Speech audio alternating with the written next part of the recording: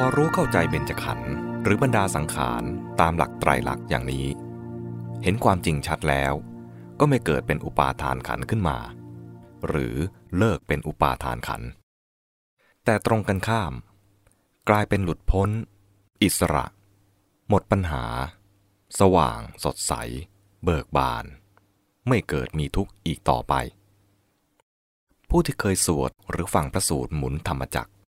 ที่ทรงแสดงอริยสัจสี่แก่เบญจวัคคีย์คงจำได้หรือนึกออกว่าพระพุทธเจ้าตรัสความหมายของอริยสัจข้อที่หนึ่งคือทุกข์ค่อนข้างยาวและเราก็ถือกันเป็นหลักทำนองคำจำกัดความของทุกขอริยสัจนั้นว่าภิกษุทั้งหลายก็นี้แหละคือทุกขอริยสัจความเกิดก็เป็นทุกข์ความแก่ก็เป็นทุกข์ความเจ็บก็เป็นทุกข์ความตายก็เป็นทุกข์ความประจวบกับสิ่งอันไม่เป็นที่รักก็เป็นทุกข์ความพลัดพรากจากสิ่งอันเป็นที่รักก็เป็นทุกข์ปรารถนาสิ่งใดไม่ได้แม้ข้อนั้นก็เป็นทุกข์โดยย่ออุปาทานขันธ์ห้าเป็นทุกข์ก็พึงสังเกตให้ชัดก็คือคำสรุปความหมายตอนลงท้ายที่ว่าสังกิตเตนะปัญจุปาทานขันธาทุกขาโดยย่ออุปาทานขันธ์ห้าเป็นทุกข์ตรงนี้เป็นสาระสำคัญคือที่ว่านั่นก็เป็นทุกข์นี่ก็เป็นทุกข์นั้นรวมความแล้วก็อยู่แค่ที่ว่าอุปาทานขันธ์ห้าเป็นทุกข์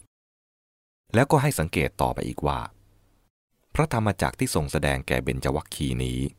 เป็นปฐมเทศนาไม่เคยมีใครได้ฟังมาก่อนพูดง่ายๆว่าผู้ฟังไม่มีพื้นมาเลยที่จะรู้จักแม้แต่คำว่าทุกข์ในความหมายของพระพุทธศาสนาทีนี้จะขอให้เทียบกับพระสูตรที่ทรงแสดงอริยสัจในเวลาต่อมาคือในทุกขสูตรสังยุตตนิกายขันธวารวรรคครั้งหนึ่งเมื่อประทับที่เมืองสาวัตถีแสดงว่านานหลังจากปฐมเทศนาพระพุทธเจ้าตรัสอริยสัจครบทั้งหมดแก่พระภิกษุสงฆ์แสดงว่าผู้ฟังมีพื้นจะยกมาให้ดูว่าพระองค์ตรัสความหมายของทุกข์ตรงไปที่อุปาทานขันธ์ห้าอย่างเดียวไม่มีอย่างอื่นอีกเลยดังนี้พระพุทธเจ้าตรัสว่าภิกษุทั้งหลายเราจักแสดงทุกข์ทุกขสมุทัยทุกขนิโรธและทุกขนิโรธคามินีปฏิปทาแก่เธอทั้งหลายเธอทั้งหลายจงฟังภิกษุทั้งหลายก็ทุกข์เป็นไฉนทุกข์นั้นพึงกล่าวว่าคืออุปาทานขันธ์ห้าอุปาทานขันธ์ห้าเป็นไฉนคือรูปอุปาทานขันธ์หนึ่งเวทนาอุปาทานขันธ์หนึ่งสัญญาอุปาทานขันธ์หนึ่งสังขารอุปาทานขันธ์หนึ่งวิญญาณอุปาทานขันธ์หนึ่งภิกษุทั้งหลายนี้เรียกว่าทุกข์ภิกษุทั้งหลายก็ทุกขสมุทัยเป็นไฉน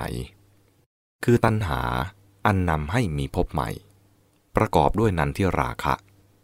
ครุ่นใคร่ใฝ่หาในอารมณ์นั้นๆได้แก่กามตัณหาภวตัณหาวิภวตัณหาภิกษุทั้งหลายนี้เรียกว่าทุกขสมุทัยภิกษุทั้งหลายก็ทุกขนิโรธเป็นไฉนคือความจางคลายดับไปไม่เหลือแห่งตัณหานั่นแลความสละความถ่ายถอนเสียได้ความหลุดพ้นความไม่ติดค้างภิกษุทั้งหลายนี้เรียกว่าทุกขนิโรธภิกษุทั้งหลายก็ทุกขนิโรธคามินีปฏิปทาเป็นไฉนคืออริยมรรคประกอบด้วยองค์8นี้กล่าวคือสัมมาทิฏฐิสัมมาสังกัปปะสัมมาวาจาสัมมากัมมันตะสัมมาอาชีวะ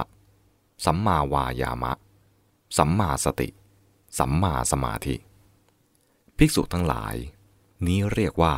ทุกขนิโรธคามินีปฏิปทาเมื่อเทียบตามพุทธพจน์นี้แล้วทำให้มองได้ว่าที่ตรัสในปฐมเทศนาเป็นต้นว่านั่นก็เป็นทุกข์นี่ก็เป็นทุกข์มากหลายอย่างนั้นเป็นการยกสภาพต่างๆที่คนทั่วไปรู้เข้าใจพูดจานึกกันว่านั่นคือทุกข์ เอามานำความเข้าใจก่อนแล้วจึงมาถึงตัวสาระของความหมายที่แท้จริงคืออุปาทานขันธ์ห้าซึ่งถ้าพูดขึ้นมาเดี่ยวๆทันทีคนทั่วไปซึ่งไม่มีพื้นความรู้จะไม่เข้าใจเลยเพราะฉะนั้นจึงเป็นไปได้ว่าในกรณีอื่นๆหรือในการทรงแสดงธรรมครั้งอื่นบางครั้งพระพุทธเจ้าอาจทรงยกตัวอย่างทุกข์หรือปัญหาของมนุษย์อย่างอื่นๆมาแสดงว่าเป็นทุกข์หรือสำหรับคนทั่วไปไม่ว่าเขาจะพูดถึงนึกถึงทุกข์นึกถึงปัญหาอะไรของคนก็ว่ากันไปสุดแต่จะนึกขึ้นมาแต่ในที่สุดก็มาถึงตัวจริงที่ส่งชี้ว่าทั้งหมดทั้งปวงนั้นก็อยู่ที่อุปาทานขันธ์ห้าอันนี้เองทั้งนี้คงจะเป็นอย่างที่ตรัสในสังกาสนสูตรสังยุตตนิกายมหาวารวรรคว่าภิกษุทั้งหลายในข้อที่เราบัญญัติว่านี้เป็นทุกขอริยสัจนั้นมีอักขระนับปริมาณมิได้มีพยัญชนะนับปริมาณมิได้มีคำชี้แจงแสดงไขนับปริมาณมิได้ว่าทุกขอริยสัจนี้คือแม้ดังนี้จนถึงในข้อที่เราบัญญัติว่านี้เป็นทุกขนิโรธคามินีปฏิปทาอริยสัจนั้นมีอักขระนับปริมาณมิได้มีพยัญชนะนับปริมาณมิได้มีคำชี้แจงแสดงไขนับปริมาณมิได้ว่าทุกขนิโรธคามินีปฏิปทาอริยสัจนี้คือแม้ดังนี้ภิกษุทั้งหลายเพราะฉะนั้นแลเธอทั้งหลายพึงทำความเพียรเพื่อรู้ตามเป็นจริงว่านี้ทุกขสมุทัยนี้ทุกขนิโรธนี้ทุกขนิโรธคามินีปฏิปทาพุทธพจน์นี้เท่ากับย้ำเตือนให้มองกว้างไปว่าดังที่รู้กันอยู่แล้วหลักธรรมที่พระพุทธเจ้าตรัสสอนก็รวมลงได้ในอริยสัจสี่นี้